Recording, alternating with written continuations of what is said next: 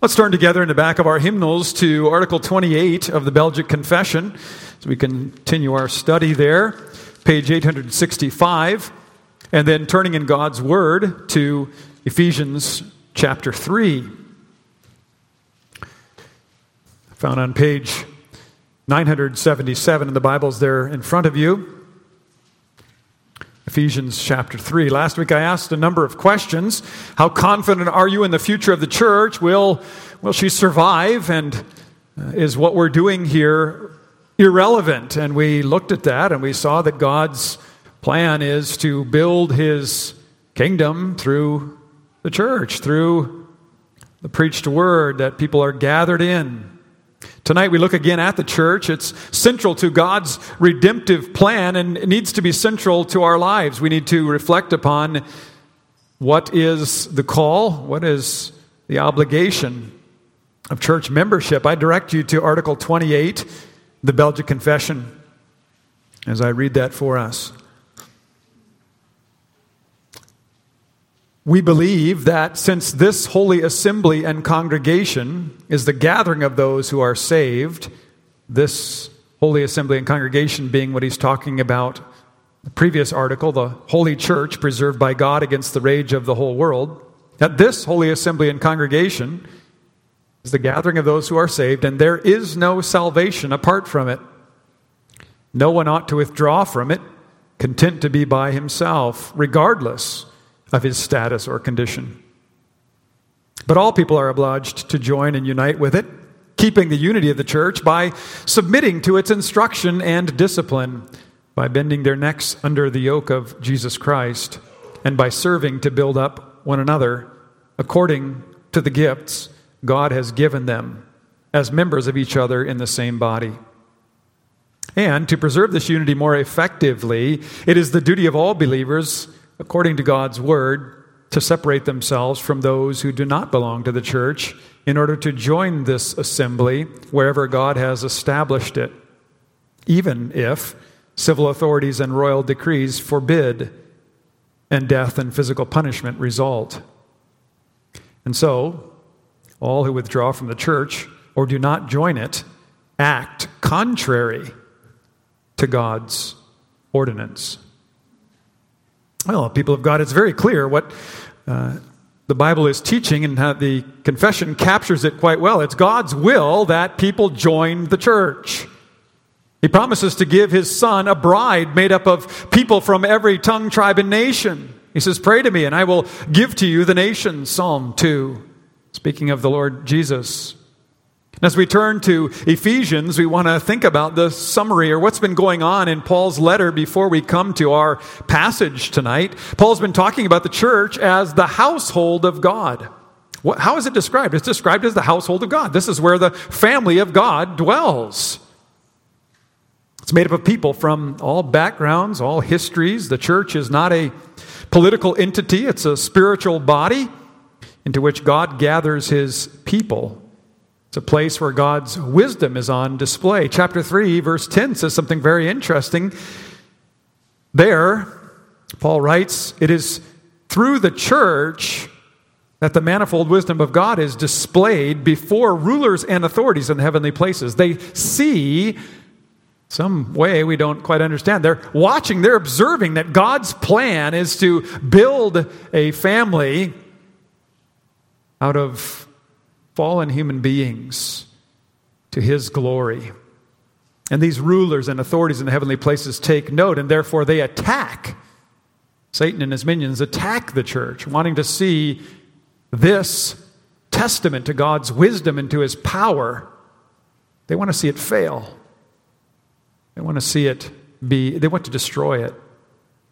But because Christ is the head of the church will prevail, and she will look like nothing else in the world. I don't mean to say that we're odd-looking, strange-looking in the sense of appearance, but different in the sense that we are marching, we are walking in the way that God has intended, contrary to what the world has said, which is that we will do what we want to do. God says, "These are my commands. You walk in this way and you shall live." And since the fall, we've said, well, no, that looks desirable. I like that way. I want to go that way. And so we see this battle. We see this difference of appearance, of allegiance. Where are we going to be found to be walking? Paul calls the church a new humanity. Back in chapter 2, in verse 19, he says, we are members in a household, in a new family made up by God. It's supernatural what God is doing. He creates this body that the world might stand, at least in the end, will stand amazed. And we trust that even now they'll see the glory of God and say, how can those people, how is it that they live like that? How can they live together in unity? We're going to look at that a little bit more tonight. For Paul, there's no more stark contrast or stark division in the human race than that of Jew and Gentile. And yet he says, as we're leading up to our passage here, that Jew and Gentile are brought together in Christ. What would be the most basic division we'd have today? Probably in our day and age, since our focus is all on government and politics, probably politics, right? What are the two extremes? Well, the two parties. How could they possibly live together? How could they possibly get along? We see such division today. That says something about where our God is. And our hope is in that, or in this party, or in that party. Very clear difference. But God has made us to be in communion with each other. It's not good for man to be alone. Made for Adam a wife. And he has called us to fill the earth and subdue it, to be in communion, united in purpose, that is, for his glory. Gospel has power to do unexpected things. The Word of God unites people that wouldn't otherwise even rub shoulders.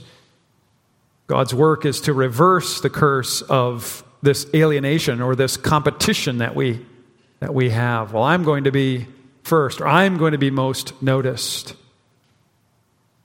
I'm going to have the most likes, or the most friends, or the most followers. God brings people together. Paul says that stark division between Jew and Gentile is removed by the gospel. The dividing wall of hostility is brought down, chapter 2. Chapter 3, he says the mystery is this, that the Gentiles are fellow heirs, members of the same body and partakers of the promise in Christ Jesus through the gospel. That was unheard of. That was like, he's lost his mind. Can't possibly be. That division could never be healed. Well, the church is a place of unity. And, as we'll note tonight, diversity. It's not uniformity per se. We recognize different gifts, different abilities, different perspectives, but all united in the gospel. Paul's prayer for the Ephesian church, as we come to our passage, his prayer for the Ephesian church at the end of chapter 3 is this, that they might know how wide and long and high and deep is the love of Christ, that they would be filled with all the fullness of God. The Lord was able to do this in them. Then we pick up our passage for tonight, verse 20. Listen to the reading of God's word. Paul writes this, "Now to him who is able to do far more abundantly than all that we ask or think, according to the power at work within us, to him be glory in the church and in Christ Jesus throughout all generations, forever and ever. Amen. So be it. I, therefore, a prisoner for the Lord, urge you to walk in a manner worthy of the calling to which you have been called, with all humility and gentleness, with patience, bearing with one another in love, eager to maintain the unity of the Spirit in the bond of peace. There is one body and one Spirit, just as you were called to the one hope that belongs to your call. One Lord, one faith, one baptism, one God and Father of all, who is over all, and through all, and in all. But grace was given to each one of us according to the measure of Christ's gift. Therefore it says, when he ascended on high, he led a host of captives, and he gave gifts to mankind. In saying he ascended, what does it mean but that he had also descended into the lower regions, the earth? He who descended is the one who also ascended far above all the heavens, that he might fill all things. And he gave the apostles, the prophets, the evangelists, the shepherds and teachers to equip the saints for the work of ministry, for building up the body of Christ, until we all attain to the unity of the faith and of the knowledge of the Son of God, to maturity, to the measure of the stature of the fullness of Christ, so that we may no longer be children tossed to and fro by the waves and carried about by every wind of doctrine, by human cunning, by craftiness and deceitful schemes.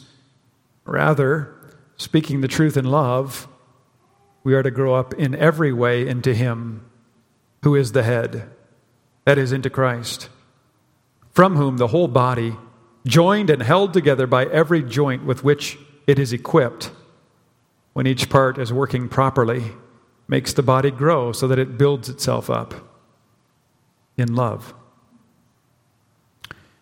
This is God's Word. Dear people of God, the church of God will endure. We catch a glimpse of it at the end of history. If you wanted to look up Revelation chapter 7, look in verses 9 and 10. What do you see there? You see the nations around the throne declaring the praises of the Lamb to the glory of the Father. This is at the end of time when the Son will return. There isn't a hint of, as we look at that picture around the throne, if we were to look at that more carefully, there isn't a hint of self-absorption.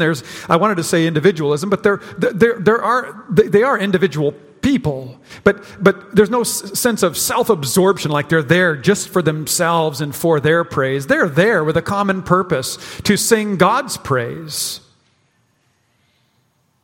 There isn't a sameness either, and we want to see that, the unity and the diversity in the church tonight. There isn't a sameness that they're all exactly the same. There's people from every tongue, tribe, and nation.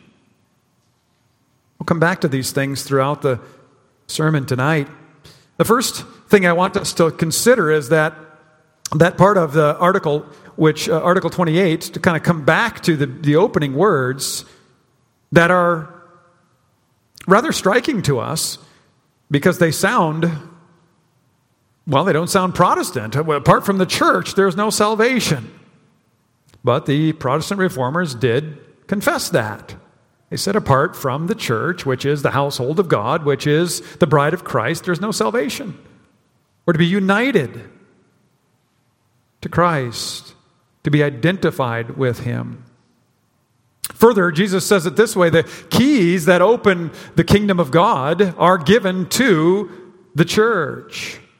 The keys that close the kingdom of God are given to the church. Heaven is opened through the preaching of the word. Faith comes by hearing the word of God, and that brought by those who are ordained to that office, the servants of Christ, ministers, preachers of the word. Those who hear and believe are brought into the family of God. Church also has the keys which close the door to heaven. We'll look at that in the upcoming articles. That is discipline. To those who reject God's ordained officers and the call of God through the church, the door to heaven is closed. It says if we believe in the Lord Jesus Christ, we will be saved. We will have eternal life. Listen to what John 3:36 says. Whoever believes in the Son has eternal life. Whoever does not obey the Son shall not see life, but the wrath of God remains on him. That needs to be made clear by the elders, the church officers, to those who are in the church, and to say that if you are united to Christ, if you believe in Christ, then you are united to Him, and you are to be gathered to worship. Church is the place where God ordinarily saves people. Now, the reason that word is used, and as we look around and we say, well, why is that word ordinarily in there? It's because God can save people outside of the church. They come to faith, and maybe even just shortly before their death, they can't attend a church. God saves people. He can save people that way, but He puts His promises on the church, on the life of the church. They're attached to the church because that's where His word is preached. That's where the sacraments are to be rightly administered, and that's where church discipline is exercised so that God might be all in all, so that He might be glorified. He says, come to the family. Be a part of the church. It is here where we're guided from His Word, by His Spirit. Writer of the Belgic Confession says it this way: no one ought to withdraw from the church, content to be by himself.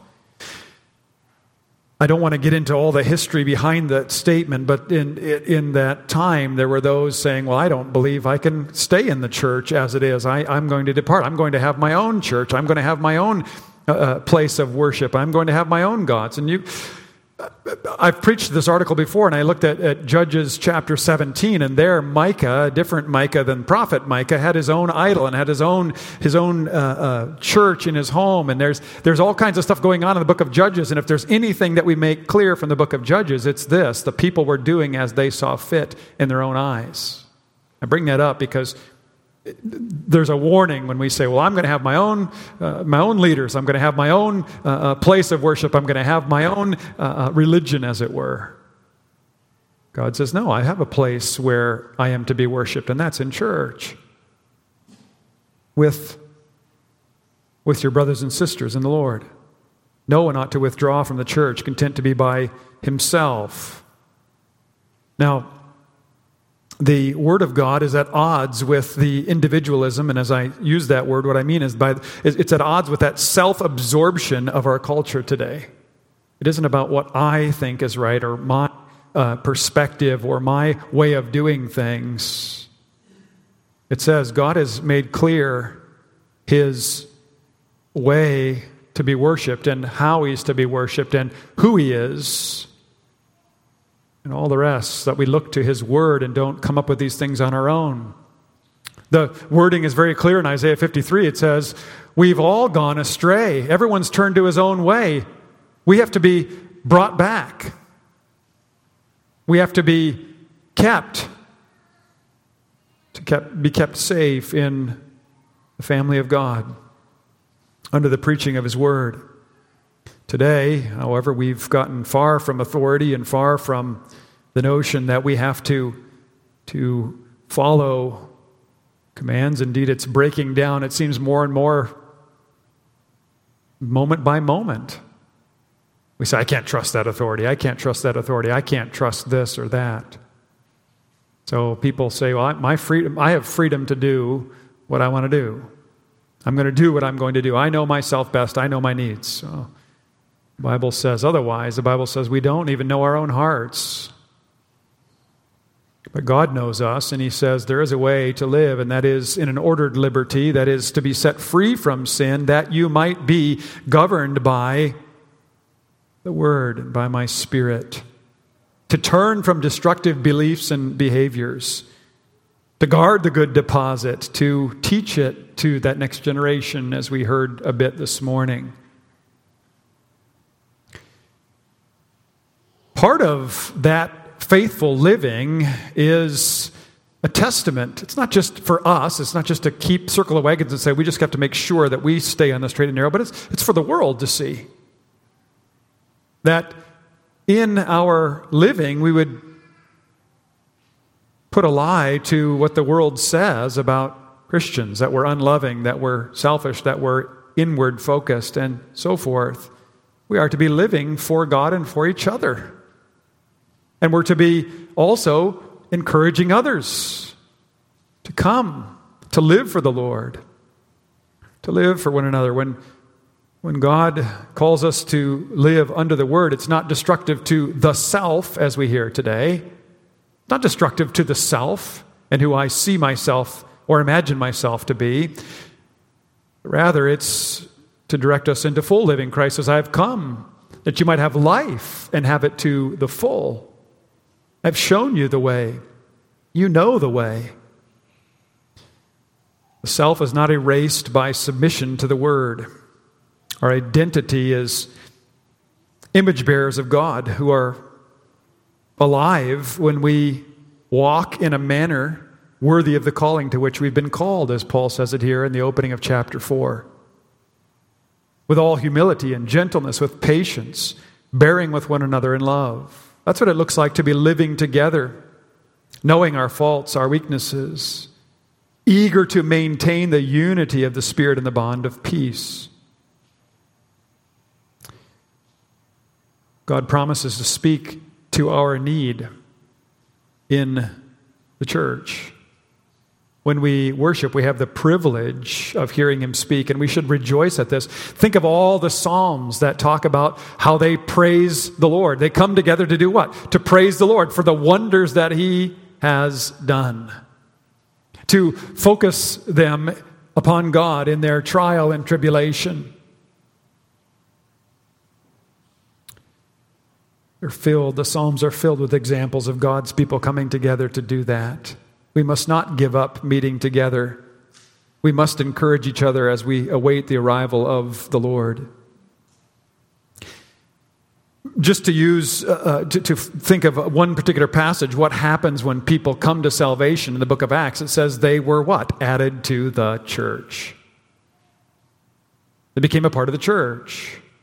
They said, yes, I want to be identified with the people of God. I'm finding there the fellowship. I'm finding there the truth by which to walk so that I'm not confused by what I see around me. And I'm not concerned about what others may think of my being joined to the church. In fact, I want to speak to them about the joy of living under the Lord and for the Lord and for my brothers and sisters.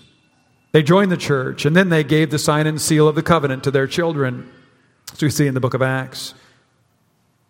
God has ordained that salvation is offered for the world, not at home, nor at the beach or anywhere else, but in church. Therefore, we go there to hear His voice. Jesus says, my sheep hear my voice, and they listen to me. We are in the hearing of the Lord Jesus Christ through the preached word. Maybe I could put it a different way for the children. Children, imagine you want to buy a bike. Where do you go? Well, in my old-fashioned way of thinking, I suppose you could go to Facebook Marketplace, and there's a number of places, but you go to the bike store, right? You don't go to the bakery. You say, well, I'm looking for a bike. I think I got a pretty good possibility that I'm going to find a bike at the bike store. Well, Scriptures tell us, where do you go to hear about the Lord? Where do you go to grow in your faith? You go to church. Where do you take your friend when they're saying, well, I don't really know what this is all about? You say, well, come to church with me. Hear about who God is, what He has done for us in Christ, and of how important it is to be connected to the church. Part of the problem is, I think it bears it out in the statistics. We've lost our confidence in the preaching of the Word. We think it's weak, that it's not effective. And the Bible addresses that very thing. It says, the gospel appears weak, but it is the power of God unto the salvation of those who believe. Who is being glorified in the weakness of the preaching of the word? God is, because He uses the preached word and creates faith and strengthens faith and builds up life. End of chapter 3, verses 20 and 21. What does it say there? It's His glory in the church that we're thinking about. He's able to do far more abundantly than all we ask or think, according to the power at work within us. To Him be glory. It's not about, well, how are we going to get more people into the church? What are we going to do to build the church? Now, I'll talk a little bit more about that in a few moments. But our confidence is in this, that as the word goes forth, God is drawing people. What does Jesus say? When the Son of Man is lifted up, He will do what? Draw all people to Himself. It's a supernatural community. Therefore, that message must be from God. Paul says that we are to connect one to another, to be eager to maintain the unity of the Spirit in the bond of peace, recognizing that though we may have different backgrounds, different stories, the unity that we have is strong and indeed unbreakable in Christ.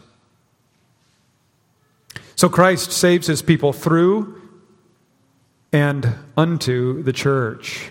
No salvation apart from the church. The idea of church membership is assumed in the Scriptures. I wanted to say more about that, but there's an article coming out in next month's Courier newsletter, so I'm not going to go there. But it's assumed, it's seen throughout the Scriptures in church membership. Where is it found? Well, there's numerous passages. You can read about that next month's Courier. What do we believe? What do we confess? Well, it says it right there. We believe, we confess that there's no salvation apart from the church, and no one ought to withdraw from the church, but instead to join and be united to the church. This is what God calls us to. We're called to keep the unity of the church. People are obliged to join and unite with the church, keeping the unity of the church by submitting to its instruction and discipline, by bending their necks under the yoke of Jesus Christ, and by serving to build up one another according to the gifts God has given. Now, I want to say this, that unity doesn't mean that there's uniformity per se. Here's where I want to speak a little bit about that diversity. We have different gifts here. We have musical gifts. We have organizational gifts. We have leadership gifts. We have support gifts. We have technological gifts. We have all kinds of different service gifts that we can use. We're called, however, to exercise them for the common good, not for self-focus, but for the common good and for God's glory. So there's not a focus on individuals in the sense of self-absorption, but neither is there this idea that we're all going to be the same, that everything's going to just look the same. Mark set everybody next to one another and say, well, they all look pretty much the same. There's diversity. God equips and provides that for his church. So the gospel confronts the individualism, self-absorption of our day, that is, or the focus, if we might say, on the self as authority. But the gospel also highlights the beauty of diversity in the church. Christ died to save people from all different backgrounds. He brings people with all kinds of different gifts and abilities together to show the glorious diversity of God's creative power, his redemptive power. And we're to use those gifts, not to have them lie dormant, but to see how we might serve to build up one another according to the gifts God has given as members of each other in the same body. What is to be attractive, among other things? We could think of many things that should attract people to church, but among other things, what is to be so attractive about the church is that people from different backgrounds with different interests can come together, and we see that there is such a thing as true unity. Working together, serving together, not self, but the body. The church is held together by the supernatural power of God. And their focus then is to maintain the unity of the Spirit and the bond of peace. Well, the Spirit is necessary for that.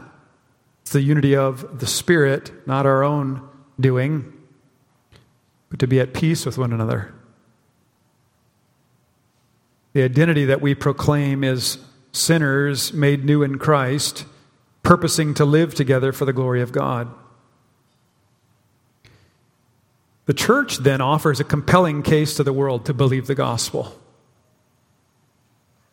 And not only the truth that it sets forward, that there is salvation from sin, that we're delivered unto everlasting life, but even now, the difference, the change that it makes in us as we look at one another and want to serve together side by side, rolling up our sleeves as it were, not living in isolation, but living in community.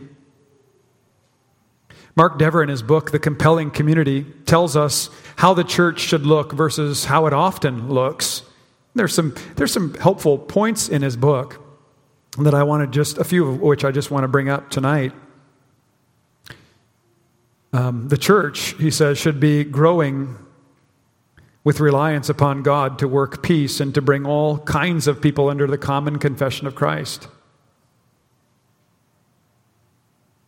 There are ways to grow the church, different ways. There's a sociological model, I guess I would call it. I don't remember what he calls it, but there's a gospel plus community and there's a gospel revealing community. What he means by that, first off, the gospel plus community is, well, we're here to hear about Christ, but there's something else, and that is that we have all these common interests: politics, socioeconomic. We grew up and we went to school together. We had all of these things.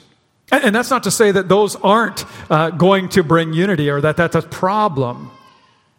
But gospel-revealing community is when there is in the church a diversity that says that people from all different walks of life are unified, though you wouldn't expect them to be brought together, but they're brought together because they're united in Christ. It's a supernatural thing. I don't know how deep I want to get into this, but as to what it looks like, but say, for example, you're trying to build a church and you say, well, what does the community, what's it looking for?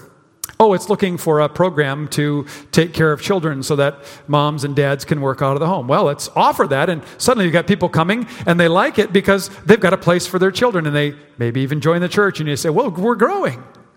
Well, we ask ourselves, is that the primary focus of the church when we're seeking to grow? Or is it we're saying we're going out and sharing the gospel, we're going out and telling people about Christ, and we want to see people from all backgrounds, all different walks of life saying, you know, I don't see eye to eye with these people on a lot of things, but you know, I love these people because they love the Lord and I love the Lord. And the church is to be such a compelling community.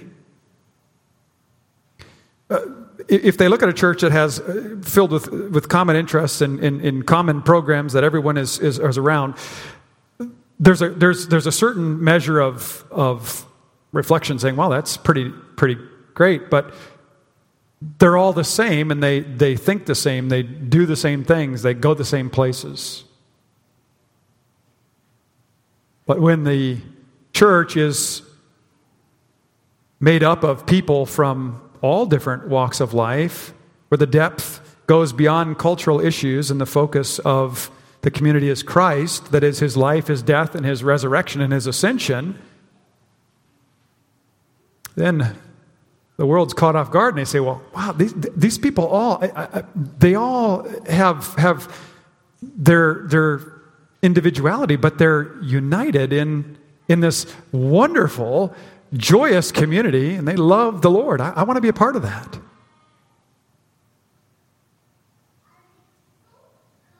They ask, how is that working? Well, the answer is the Lord is present in the gospel and in his spirit. And I don't know that there's a formula for that. It's not something we say, well, we got to have a certain number of these people and a certain number of those people and a certain number from this background. That's not what we're talking about here. What we're talking about here is putting the gospel forward, saying that Christ has come to deliver us from bondage to sin so that we might be united and love one another. We say, well, their gospel is bringing them together and holding them together. They have this in common: one body, they're serving one Lord, one faith, one baptism, one God and Father of all. Remember who Paul is talking to. He's talking about Jews and Gentiles who said, we have nothing in common, and yet in the gospel they are walking together. He says, I want you to understand the height and the breadth, the length and the depth of the love of Christ,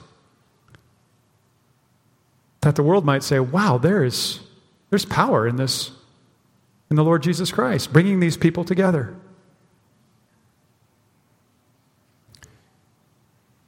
We see in the early church a group that defied all expectations. It's made up of people of the lowest level and the highest level of society. And they lived together as they looked with joy and hope to Christ, their only hope in life. And the focus was here in Paul's letter. There is one body and one spirit, just as you were called to the one hope that belongs to your call. One Lord, one faith, one baptism, one God and Father of all, who is over all and through all and in all. That does things beyond our expectations. If we see it lived out, it's beyond our expectations as to who might become a part of the body of Christ as we seek to serve and to live before the watching world. Christians adorn the doctrine of God when they live in that grace-shaped living, comes out of union with Christ. When we submit to the whole counsel of God, we come alive to our diversity, but also our wonderful unity and harmony created by God in Christ. Now, this is another sermon, and I decided I would leave it as another sermon and not try to bring it tonight. But the article goes on. Notice what it says. To preserve this unity, I'm at the end of Article 28. To preserve this unity more effectively, it is the duty of all believers, according to God's word, to separate themselves from those who do not belong to the church in order to join this assembly wherever God has established it, even if civil authorities and royal decrees forbid and death and physical punishment result. There's actually 3 sermons in here, but we'll just go with that first part. That is, what is it talking about here? Can I reach out to my unbelieving neighbor, or am I to separate from my unbelieving neighbor? What's being said here? Well, I wanted to summarize it, and I think most of us know this phrase: we are to be in the world, but not of it. Paul's talking to the Corinthians. You remember what is happening. There's a lot of immorality in Corinth, and he says to them, let me just turn there. He says, 1 Corinthians chapter 5, he says to them that this immorality needs to be removed from you. He says, I don't want immorality in the church. But he says, I don't mean that you are to be brought out of the world. No, he says, I'm not saying that you shouldn't associate with anyone in the world who acts this way. They're still unaware of their sin. He says, I'm talking about what's happening in the church. So there's a purity in the church that needs to be protected. There are those who bear the name of Christian and are members, and they say, well, I'm going to live this way. I don't care what the Bible says. That has to be addressed. But we don't then simply turn our backs on those in the world and say, well, you're not living the way you should be living, so I have nothing to say to you. And they should say, I vehemently disagree, or they should be able to say, they won't come to this right away, they should be able to say, I vehemently disagree with what those people believe, but I can't say they don't love me, that they're not interested in me. And so there is that very challenging aspect of the church being salt and light in the world, and yet being salt and light in the world, and not saying, well, we're just going to cut ourselves off from the world. Paul says, 2 Corinthians chapter 6, there is no fellowship between light and darkness. There is no fellowship between Christ and Belial. Don't start taking their practices and start taking their language and taking their vows. No, but at the same time, you are my messengers. You are to go out and call people to reflect upon the fact that they're image bearers, that they are to live for the Lord. So to be in the world, but not of it. And then the other aspect of this article, which we could go into further, is that matter of no matter what the civil authorities say concerning this, even if civil authorities and royal decrees forbid and death and physical punishment result, there is a commitment to the body of Christ that is fearless. Peter says before the Sanhedrin, before those who have him on trial, he says, we must obey God rather than men. You do what you're going to do, but our obedience, our allegiance is first and foremost to the Lord, and we will not sacrifice that which is important to our eternal life. That's the significance of the life of the church and the believer. We're not just say, well, I'll go when I can make it. I'll go when I don't feel like I might be a little hypocritical because I'm going and I'm not really into it. We need to go. And to hear that attitude needs to be addressed. And that our apathy toward the church needs to be set aside for the glory of God and for the good of us.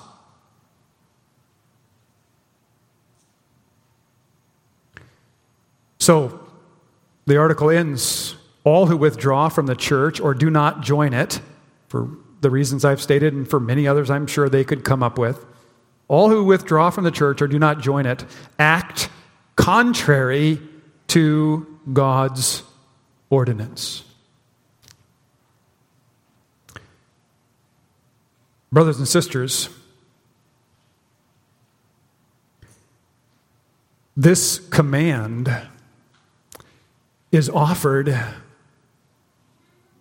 as a loving offering from God when He says, I call you together that you might hear the word of life, that you might know who I am, what I have done.